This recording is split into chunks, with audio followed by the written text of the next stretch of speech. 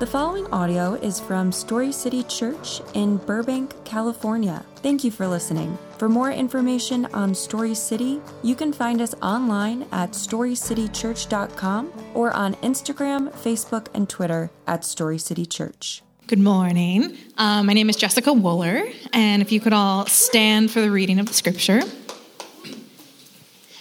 When I'm finished reading, I will say, "This is the word of the Lord," and I invite you all to respond with, "Thanks be to God." It is Luke 10:25 through 37. Then an expert in the law stood up to test him, saying, "Teacher, what must I do to inherit eternal life?" "What is written in the law?" he asked him. "How do you read it?" He answered, "Love the Lord your God with all your heart, with all your soul, and with all your strength, and with all your mind, and your neighbor as yourself." "You have answered correctly," he told him. "Do this, and you will live." But wanting to justify himself, he asked Jesus, "And who is my neighbor?" Jesus took up the question and said, "A man was going down from Jerusalem to Jericho and fell into the hands of robbers. They stripped him, beat him, and fled, leaving him half dead. A priest happened to be going down the road. When he saw him, he passed by on the other side. In the same way, a Levite, when he had arrived at the place and saw him, passed by on the other side. But a Samaritan on his journey came up to him, and when he saw the man, he had compassion. He went over to him and bandaged his wounds, pouring on olive oil and wine.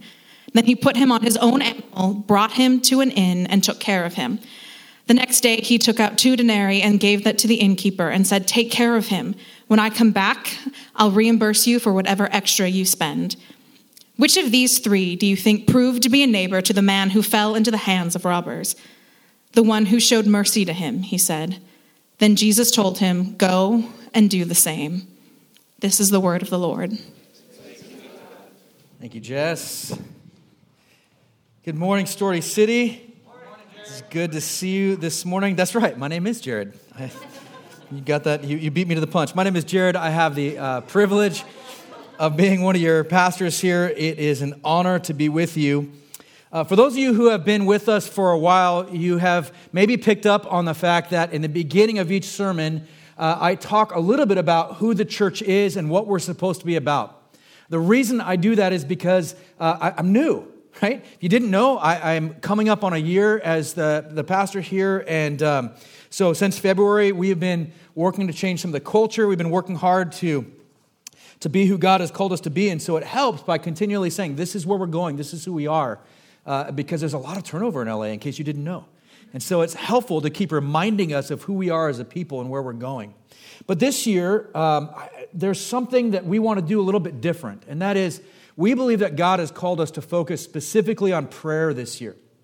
And so instead of giving you that couple seconds blurb on here is who we are and where we're going, that we are going to model what it looks like to pray. And so we're going to spend a little bit of pastoral prayer time at the beginning of every sermon. And so if you would join me, I'm going to make this really awkward for our production team.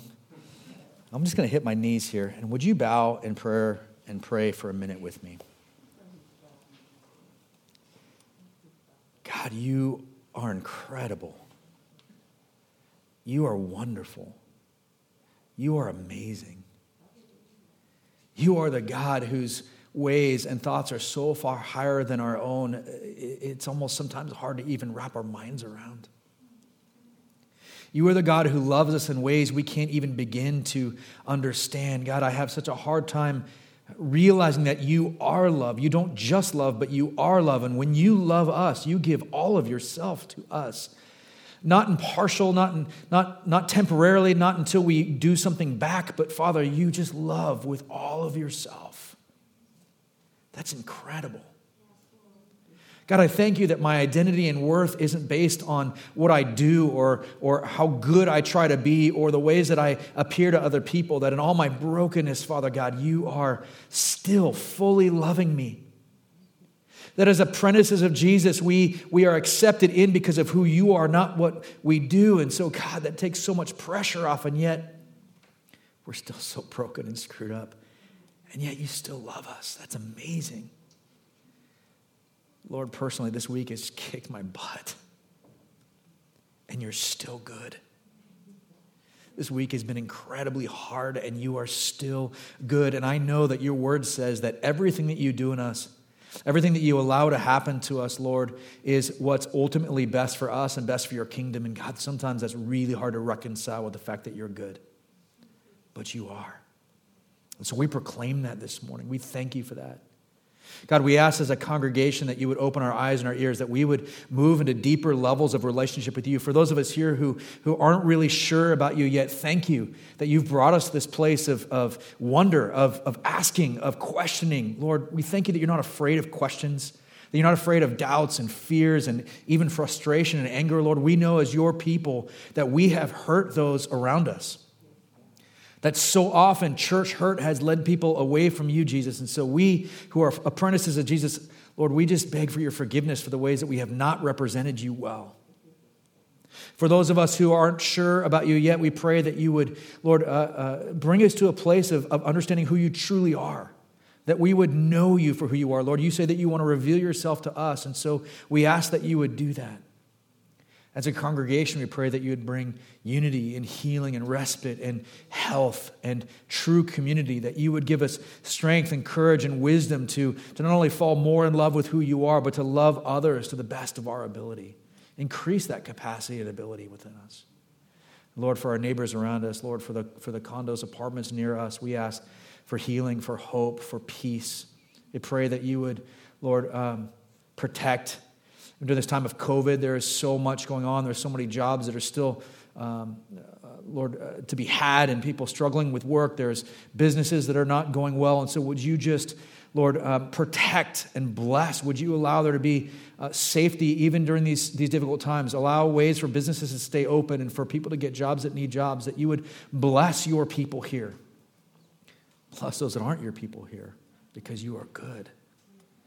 Lord, I ask for specifically the principal, staff, teachers at Burbank High School, at John Burroughs, and at Monterey, that you would protect them, that you would give them wisdom to know how to deal, Lord, with this newest onslaught of Omicron and all the things that are going on, that you would help them to love the students well, to make good decisions that protect the children, that you would protect the staff, protect the teachers. I pray that you would give them strength to carry on in the face of constant change and constant frustration. Lord, that you would give them wisdom to know even how to make it through their day, that you would energize them, renew their strength, Father. Protect them. Lord, I pray as a congregation that we would find ways to serve those schools, that we would love those schools well. And so would you open avenues and doors for us to not only, Lord, just bless, but to bless with no strings attached, Father, for them to know that we're not trying to get them into our church. We simply want to love them because you've called us to, because that's who you are. You love us without strings attached. We want to love our community without strings attached. And so would you protect and bless these schools? Would you give the teachers strength and energy and wisdom to protect their health and their families? Lord, we love you. We pray that you would do a mighty move in the city of Burbank, in the city of Granada, in the valley, in Los Angeles as a whole, in the state and around the world. In Jesus' name, amen. Amen.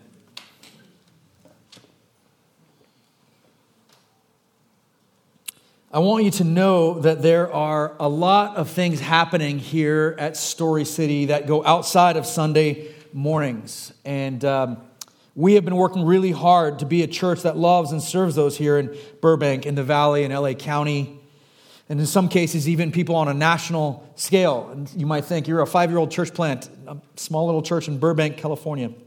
How are we impacting things on a national scale? I'm going to talk to you about that. Before we get there, though, some of you may have been here when we took a survey last year, and we were asking, what are the greatest needs inside of our church and inside of our local community? And you guys answered that. We appreciate that, and that hasn't gone away. We've actually been behind the scenes restructuring our church in order to steward our time, talents, resources, and people to meet those needs in the healthiest of ways. We want to be good stewards of what God has called us to. And so we're continuing to look at those surveys and the results and figure out what we need to do to be the best church for our community. Now, for those of you who don't know, you ready? Here we go. We are a Southern Baptist church. Oh my gosh. Said it out loud. I can't believe I just did it. Oh, secret. Okay, for those of you who are still staying, I did have this funny conversation. I was in the South one day, and I was talking to somebody, and I said, "Yeah, where are you at?" "Oh, we're in Southern California." And he was like, "There's Baptist churches in California?" I said, "Well, it's Southern California." And he looked at me with a straight face, and he said, "Well, that makes sense." Okay, I'm glad it did. But those of you who don't know, the SBC is the largest legislative body in the world, the second largest Christian organization after only the Catholics globally. Now, we may not look like your typical Southern Baptist church. For those of you who've been in church for a long time or even come from the South, I am not your typical Southern Baptist pastor, just in case you did not know that. But still, there are some things that are really valuable about the Southern Baptists, some things that we really appreciate. Number one is their deep commitment to loving their community, to church planting and care for church planters through their Send network. Their love for the community through Send Relief, which specifically, if you don't know, focuses on the areas of homelessness, food insecurity, the elimination of sex trafficking, the promotion of foster care and adoption, and disaster relief efforts. But you've probably never heard of Send Disaster Relief because they don't do it in their name. They do it in the local church's name. And so if we were to have a massive issue here in Burbank, they would come in with all their trucks, with all their people. They would come and serve and support, and they would do it in the name of Story City, the local church, and say, "We're here to serve you as you serve your community." That's incredible. They're not trying to make a name for themselves, but a name for Jesus. And so we are Southern Baptists. That comes with some great things like the Send Network stuff, but it also comes with some pretty horrific things. I talked to you in June, for those of you who are here, about the fact that the Southern Baptists were founded on horrific premises. They were founded to protect slave owners' rights. They have worked really hard to begin reconciliation and change. And so we stood as a national convention in Alabama several years ago and not only apologized, but worked to begin to say, how do we as an organization continue the change that we've started, but to do it in a very intentional way, because this is evil and horrific. In fact, it was pastors, specifically in Charleston, South Carolina, who, when the debate was going on whether slavery was right or not right, who stood up and said, "You know what? The Bible actually advocates slavery," which is not only wrong and evil, but actually just inaccurate. And so it was the church that began this breakdown of gospel understanding of what it meant to truly love people. And so it's the church that needs to stand up and say, we were absolutely wrong, and we need to lead the efforts in making things right. And I saw our denomination begin that process. But you can't walk for hundreds of years in that and suddenly just say, "I'm sorry," and it'd be okay. And so I've seen our denomination work hard to make changes. And this last week, I was invited to Mobile, Alabama for a summit where the primary purpose was to bring a tangible, gospel-centered roadmap towards reconciliation at our annual convention this year here in Anaheim in June. Now, I'll be honest. Sitting in that room with some of the most influential leaders of the SBC, I was like, I think I'm in the wrong room. I think somebody meant a different Jared, and they got the email to me, and I was like, I'm coming anyway. You guys know that we're this little Baptist church in Burbank, California, right? But guys, I am proud that we at Story City get to be a part of such an important conversation, of such an important movement, of an important place in seeing the restorative work of Jesus being done throughout our country through the church. And you know what? Whether it was an accident or not, I am glad that I was there, and we got to be a part of that. And so the elders asked me to talk about this today, and that's why we're speaking about this. And I think it's really appropriate, seeing us out tomorrow is Martin Luther King Jr. Day. And so it seems really appropriate that we talk about the summit that Story City was involved in. Can we be honest with each other for a minute, though? Some of you are already starting to squirm. Some of us are already feeling a little bit, I'll be honest, I'm feeling uncomfortable, right? I'm scared to stand here as your pastor and talk about this. Why? Because there's so much stuff that comes with this. Some of this has been politicized. Some of this has been taken out of context. Some of this stuff has just been done in anger. And we're not talking about any one side. There's millions of sides here. That's not what we're talking about. I'm just talking about the issue in itself. brings up really strong responses. Responses like anger or responses like blame. Or simply people who leave the church over even having the discussion. My friend Will Browning, he spoke here a couple weeks ago, spoke on this after George Floyd's murder, and a third of his church left. And so as a pastor, you know, if you don't know this, here's a secret. Many of us are codependent. We really want people to like us. It's one of our personality traits. It's common in pastors. We just want people to like us, right? And so when we deal with difficult things, it's a scary thing to stand up. If you guys don't know this, you guys are really scary from the front, right? You guys, while you're thinking, you get a look like this, which when you're preaching is like, I think they're mad at me. I don't know. Did they not get my jokes? Like, what's happening, right? It can be scary. And you know, all you guys see is the back of the person's head in front of you, which is really friendly. But we get all kinds of different responses when we talk about things like this. Responses, like I said, anger or blame or simply leaving. And sometimes we just get this sense of, well, hey, this is Los Angeles. It's already one of the most diverse places on earth. Like, I don't know that we need to be discussing this. Is this really the place? Or, you know what? That's a political issue. It has no right to be in church. Or, you know what? That's fine. I'm not racist, so this isn't really something that applies to me. I mean, it's great conversation, but it's not really something that I need to be paying attention to. But the truth is that we cannot be apprentices of Jesus without addressing this issue in our specific life. Now, I personally have been the victim of racism and discrimination. I've been followed around in stores and asked to show my receipts at the end. I'm not talking about like Walmart where everybody does it. I'm talking about places where no one else has asked for their receipts or the manager comes out and it's just me. I've been in places where people walk on the other side of the store, where women suddenly cover their purse and move it to the other side of their body as they walk past me without even knowing about it. And it's fine when it's one person, but when everybody in the same store does it to you, you start going, what is going on here? Or even when I was a police officer, I used to get stopped on the way home from work by the sheriff's department, and they would conduct all of their stops with their weapons out, pointed at my head for no reason. And the moment they would discover, this happened regularly, like on the same street, the same sheriffs, the moment they would discover, the same department, not the same guys, but they would discover that I was a police officer, and they would run back to their cars without explanation. And I'd say, hey, why did you stop me? And they would yell, tail light. And I'd get back to my house, and of course, there was absolutely nothing wrong with my taillights.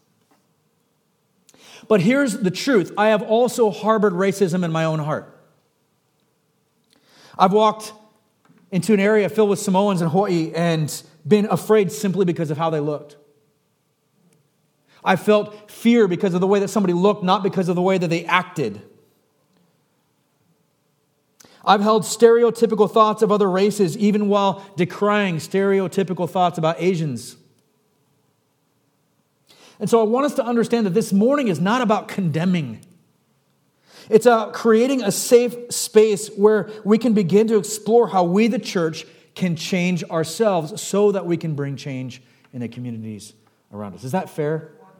Is that fair? Guys, listen, this isn't about like, we're not here to make you feel guilty, but we are here to make us reflect and be honest.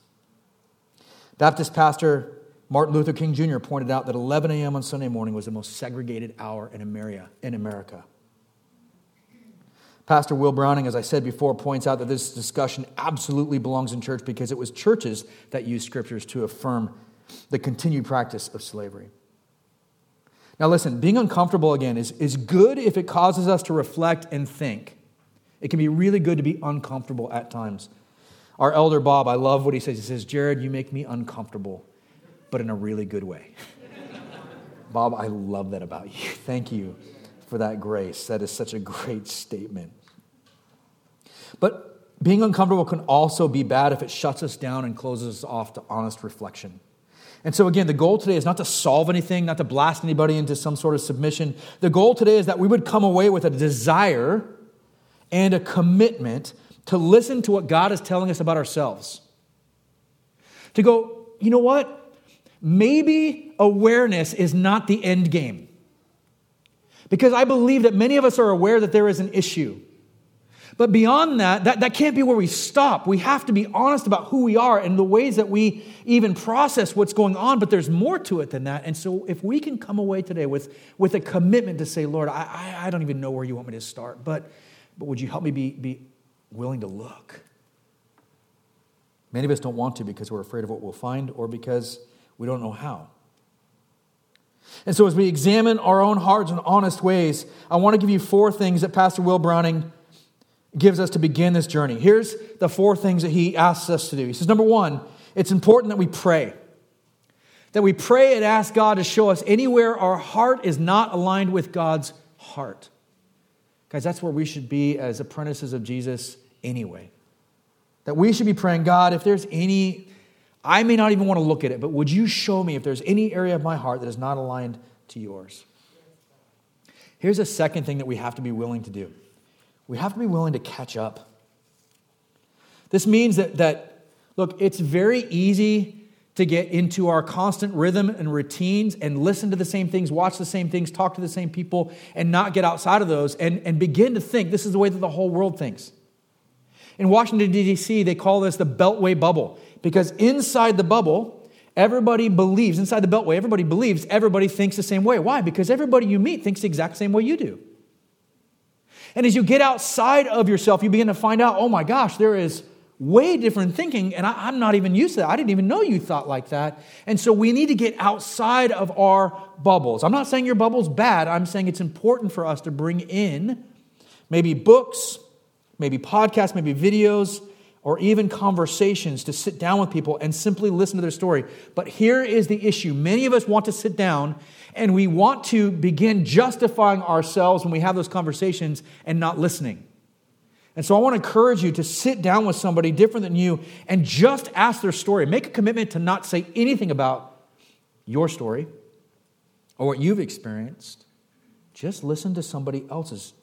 Now listen, this isn't even a black and white issue. This isn't just like, I'm not just talking about, hey, everybody that's Anglo needs to go sit down with minority. I'm saying minorities, us too, we need to go and sit down with people and hear their story and how they've been affected. This is important for us to learn from all sides and learn to listen and learn over speaking and dismissing.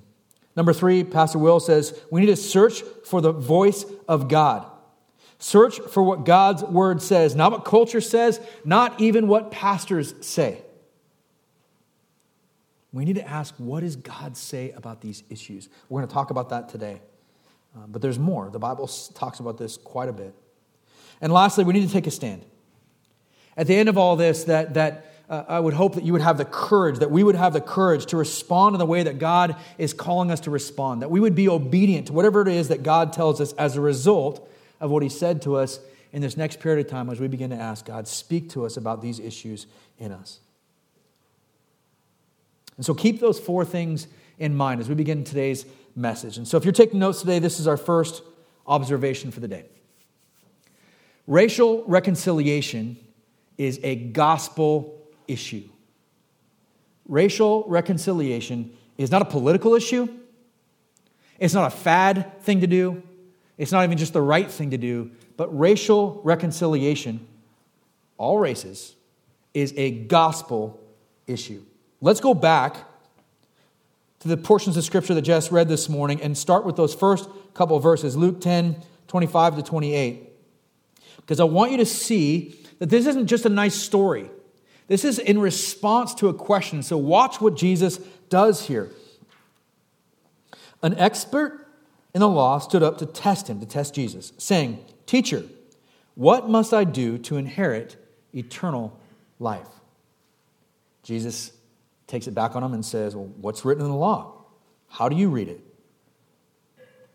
Expert in the law answered, "Love the Lord your God with all your heart, with all your soul, with all your strength, and with all your mind, and your neighbor as yourself." Jesus answers him, "You've answered correctly. Now listen to this statement. Do this, and you will" what? Live. Jesus ties this statement to our salvation. Jesus ties the loving of God and loving of people together. This is why Jesus said all the law and the prophets, the entire Bible is summed up in 2 things. Love God with all of yourself and love your neighbor as yourself. That's how important this is to God. Now, someone might say, but we have many different races in our congregation. Why is this relevant? It's relevant because we as a church are actually a family. This isn't an issue of black and white. It's an issue of all racial backgrounds. And Story City is incredibly blessed to have people from all over the world. I started to make a list, and I was like, this is going to take too much time. It is amazing. If you have been here for any length of time, you've heard the scripture reading translated into a bunch of different languages as we stand here on Sunday morning. Why is that? Because we are a church that looks like the kingdom of heaven, and we will continue to be a church that looks like the kingdom of heaven. But if that's true, then within our own family, we have those here who are hurting. We have those here who are dealing with racism and discrimination, sometimes on a daily basis. You may have never been followed in the store or had people stare at you and move to the other side of the aisle when you walk by. You may have never been afraid on a traffic stop, but you know what? Someone sitting near you in this room has. Someone in our family experiences something like that regularly. If we're to be a family here at Story City, we must care about all of our family and the issues that face us individually and corporately. Now, racism, discrimination is not new to humanity. It's not an American issue. It's not a Western issue. It's not something that's just kind of popped up. It's a sin issue. The Old Testament story of Jonah is about one prophet's disobedience to God. And the reason he's disobedient, the reason he doesn't want to go to the Ninevites, is purely out of racial and nationalistic hatred. For those of you that read the story of Jonah before, it's really not about the big giant fish, not the whale. It's not about the fish. If you look at the story, it's about what God does in Jonah's heart. We're going to talk about that again later in this year, but this is really about Jonah's hatred of the people that God tells him to go to, and he won't do it. The Apostle Paul has to confront the Apostle Peter in public for his racism against the Greeks and the Gentiles. We're talking about Peter, the very first leader of the church, the guy who hung out with Jesus. Had to be put on blast for his racism. So if this is an issue that we're all dealing with, we can look back and be like, this guy hung out with Jesus and he still wasn't fixed. Like, it's okay. It's okay. But the clearest indication that this is a gospel issue is Jesus' statements in today's passage. Now, some of you have grown up hearing this parable. Some of you have not ever heard this. And so I want to give you a little background because here's the deal. I'm going to paraphrase this story in a minute, and it might make some of you uncomfortable, and that's okay, right? We already talked about being uncomfortable, what that means. But I want you to know this would have gone beyond that for the Jews that hear Jesus' story. This would have made them livid angry. They would have said, you can't talk about that Sunday morning in church. They would have said, oh, it wouldn't have been Sunday morning, right? It would have been Friday night. You get what I'm saying. But this would have made them rise up and be absolutely to the most angry they could have. This was shocking to them. And sometimes we read our Bibles in a way that makes us go, oh, that's a nice story. Yay, we've taken, I learned that in Sunday school. It's wonderful. And we miss the gravity and the seriousness of what Jesus says. Jesus lays the wood in this story. And so I want us to know a couple of things about this. First, the Jews and the Samaritans hated each other with a passion. With a passion. If you don't know, they basically were in a giant argument over, who the Samaritans were. And the Jews said, you guys aren't even pure anymore. Your race has been intermingled with the people around you, and so you're not even pure Jews. And they said, well, hey, when the temple got destroyed, we built our own temple. This is the true temple. The Jews are like, you can't build a temple over there just because you want, and you're not racially pure, so we reject your temple. And so they got in this massive fight over whose temple was right and whose wasn't. The Samaritans actually at one point came in, snuck in the temple, and then desecrated it by putting bones and ashes of dead people all over the Jewish temple, which ruined worship for a long time. They had to redo that. In retaliation, about 150 years later, the Jews came in and just destroyed the Samaritans' temple. And so they would see each other as the most extreme terrorists of their day. This is This is why when we talk about Jesus talking to the Samaritan woman at the well, and the disciples are like, you wouldn't be talking to her. Like, what is going on? This was massive. And so I want to present us a little bit of a modern paraphrase. Now, keep in mind, I'm using caricature and hyperbole to emphasize a point here, okay? You guys ready? A white nationalist is leaving the Capitol, and he turns down an alley, and he's savagely beaten, robbed, left half naked and half dead. As he lay unconscious in a pool of his own blood, a pastor walked down the alley. He glanced at the man, crossed to the other side, and went on with his day. Sometime later, the director of a pro-life clinic also turned down the alley. He also crossed to the other side of the alley and went on with his day. Finally, an African-American member of Biden's staff turned the corner. She walked down the alley and immediately went to the man. She checked for a pulse and, finding one, began to examine the extent of the wounds. Taking out a first aid kit, she cleaned him up to the best of her ability. She then physically carried him to a nearby Airbnb and hired a doctor to attend him on site. She paid the Airbnb and the doctor for a month's worth of care and let them know that she would be back at the end of the month to cover any further debt his care would incur. Okay, now let's reread the original story with our new understanding in mind. Then an expert in the law stood up to test him, saying, "Teacher, what must I do to inherit eternal life?" "What's written in the law?" he asked him. "How do you read it?" He answered, "Love the Lord your God with all your heart, all your soul, all your strength, and all your mind, and your neighbor as yourself." Jesus says, "You got it right so far. You answered correctly," he told him. "Do this and you will live." Verse 29, but wanting to justify himself, he asked Jesus, "And who is my neighbor?" Jesus took up the question and said, "A man was going down from Jerusalem to Jericho and fell into the hands of robbers. They stripped him, beat him up, and fled, leaving him half dead. A priest happened to be going down that road. When he saw him, he passed by on the other side. In the same way, a Levite, when he arrived at that place and saw him, passed by on the other side. But a Samaritan on his journey came up to him. And when he saw the man, he had compassion. He went over to him and bandaged his wounds, pouring on olive oil and wine. Then he put him on his own animal, brought him to an inn, and took care of him. The next day he took out 2 denarii, gave them to the innkeeper, and said, 'Take care of him.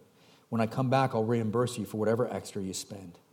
Which of these 3 do you think proved to be a neighbor to the man who fell into the hands of robbers?" "The one who showed mercy to him," he said. Then Jesus told him, "Go and do the same." The question that started all of this was, what do I need to do to be saved? And Jesus answered, "Love your God and love your neighbor." And then the man asked this question, well, who is my neighbor? And what he's saying is, what are the limits of that? I mean, really, who do I actually have to love? What is the boundaries? Because there are some people that I am not going to love, Jesus. Like, I mean, you surely didn't mean that person, right? Like, yeah. Anybody but them. Jesus, please. Does that include my mother-in-law? I'm just asking for a friend. Just kidding. I love my mother-in-law. I'm just kidding. But Jesus gives him the most unthinkable answer. This is shocking. This is hard. This isn't like, oh yeah, cool, it was a Samaritan. This is like, what did he just say? In giving this answer, Jesus is saying there's absolutely no boundary to who we are required to love, that we are called to love everyone God puts in our path by extending them the same grace and love and respect and care and understanding and patience that we would actually give to ourselves, and we are to love them. Not tolerate them, not avoid them. Well, you know what? I don't hate them, I just don't want to be around them. It's not what he's saying. Not trying to get them to our way of thinking, well, you know what? I'll love them if they can just see things my way, then we can be friends. It's not what he says. But to love them, to hurt when they hurt, to be joyful when they succeed, to pray for them, to meet their needs in real and tangible ways, but ultimately to desire to know them and for them to know and love Jesus and people. Why? Because God is in the reconciliation business himself. If you're taking notes today, this is our second and final observation for the day. We are all called to live reconciled. We are all called to live reconciled. It's hard for us to remember, but the truth is that as we become apprentices of Jesus, we are actually now citizens of a new kingdom. And as such, we are actually the aliens, the strangers, and the foreigners that were adopted into a faith that isn't even Western. I know it gets difficult to remember when we're looking at Christmas pictures of Jesus and it's Swedish, right? Jesus was not Swedish. He was Jewish. And it's easy because we are so thankful that we live in a country that has embraced some Judeo-Christian ideas and values, or at least at one point had. The truth is that we are post-Christian, and I would argue that we are pre-Christian. Meaning that, guys, I can't even tell you how many people I've met in the streets here of LA that say, you're the first Christian I've ever met.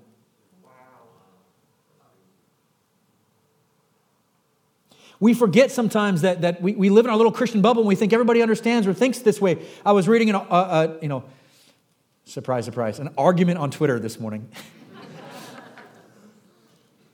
And this person that was making a statement against churches said there isn't a single person in this world that doesn't know about the Christian God. And I was like, man, that is your experience. That is certainly not my experience. And so it's important that we remember that this isn't a story of black or white or Republican or Democrat or anything else. We could reverse the roles in my paraphrase, and the point would be exactly the same. This is about our heart attitude towards others and how we love God and people. Pastor Dhati Lewis said something that I absolutely love. He said this. He said, we cannot make a change in our community until we make a change at our dinner tables. We cannot make change in our community until we make a change at our dinner tables. There's a reason that the peace accords in the Middle East always revolve around food. And it's not just because Middle Eastern food is so amazing. It's because eating together is a sign of peace. If we want to see change in us and the people around us, we need to start by inviting people not like us into our lives. And a meal is a great place to start. It helps us remember as apprentices of Jesus that we are the outsiders who are not holy, but we're brought into the family of God through his reconciliation, purchased by the blood of Jesus on the cross. We were beaten and robbed and lying in the blood of our own sins because of our own issues when Jesus came and rescued and renewed us, when he cared for us and paid the debt for us. A couple weeks ago, I talked about how my stepdad adopted me and changed my name. For those of you who don't know, I was not born with the name Jared Chance Oscillier. I was born Chance Jared Castro. Chance Castro was the name. And so my stepdad, when he adopted me, switched those names. I still remember the judge putting his arm around me and asking, is this what you want? I was about 5 years old. I remember his itchy white beard. But did you know that I have 2 birth certificates? I have one with my original name on it and my father's name on it. And I have a second, the legal one, the one that the court sees, that says Jared Chance Oscillier with my stepdad's name on it. As far as the legal system is concerned, there never was another birth certificate. I have a completely new identity because of what my dad did in adopting me. When we become apprentices of Jesus, the Bible says we're made new. We have a new birth certificate with a brand new identity. But we aren't just new, we're brought into the family of God. We are welcomed in, no matter who we are. But we're not just brought into the family as stepchildren. Whoa. We are full daughters and sons with an inheritance and everything. And for those of us who have been reconciled to God, we now have a responsibility. Listen to me. For those who have been reconciled to God, we now have a responsibility to be a part of God's plan to reconcile the world. When humanity rebelled against God, sin broke the relationship between God and humanity, between humans, and between humanity and creation. All you have to do is look around to see all those are true. Jesus entered into humanity by taking on human nature in addition to his God nature.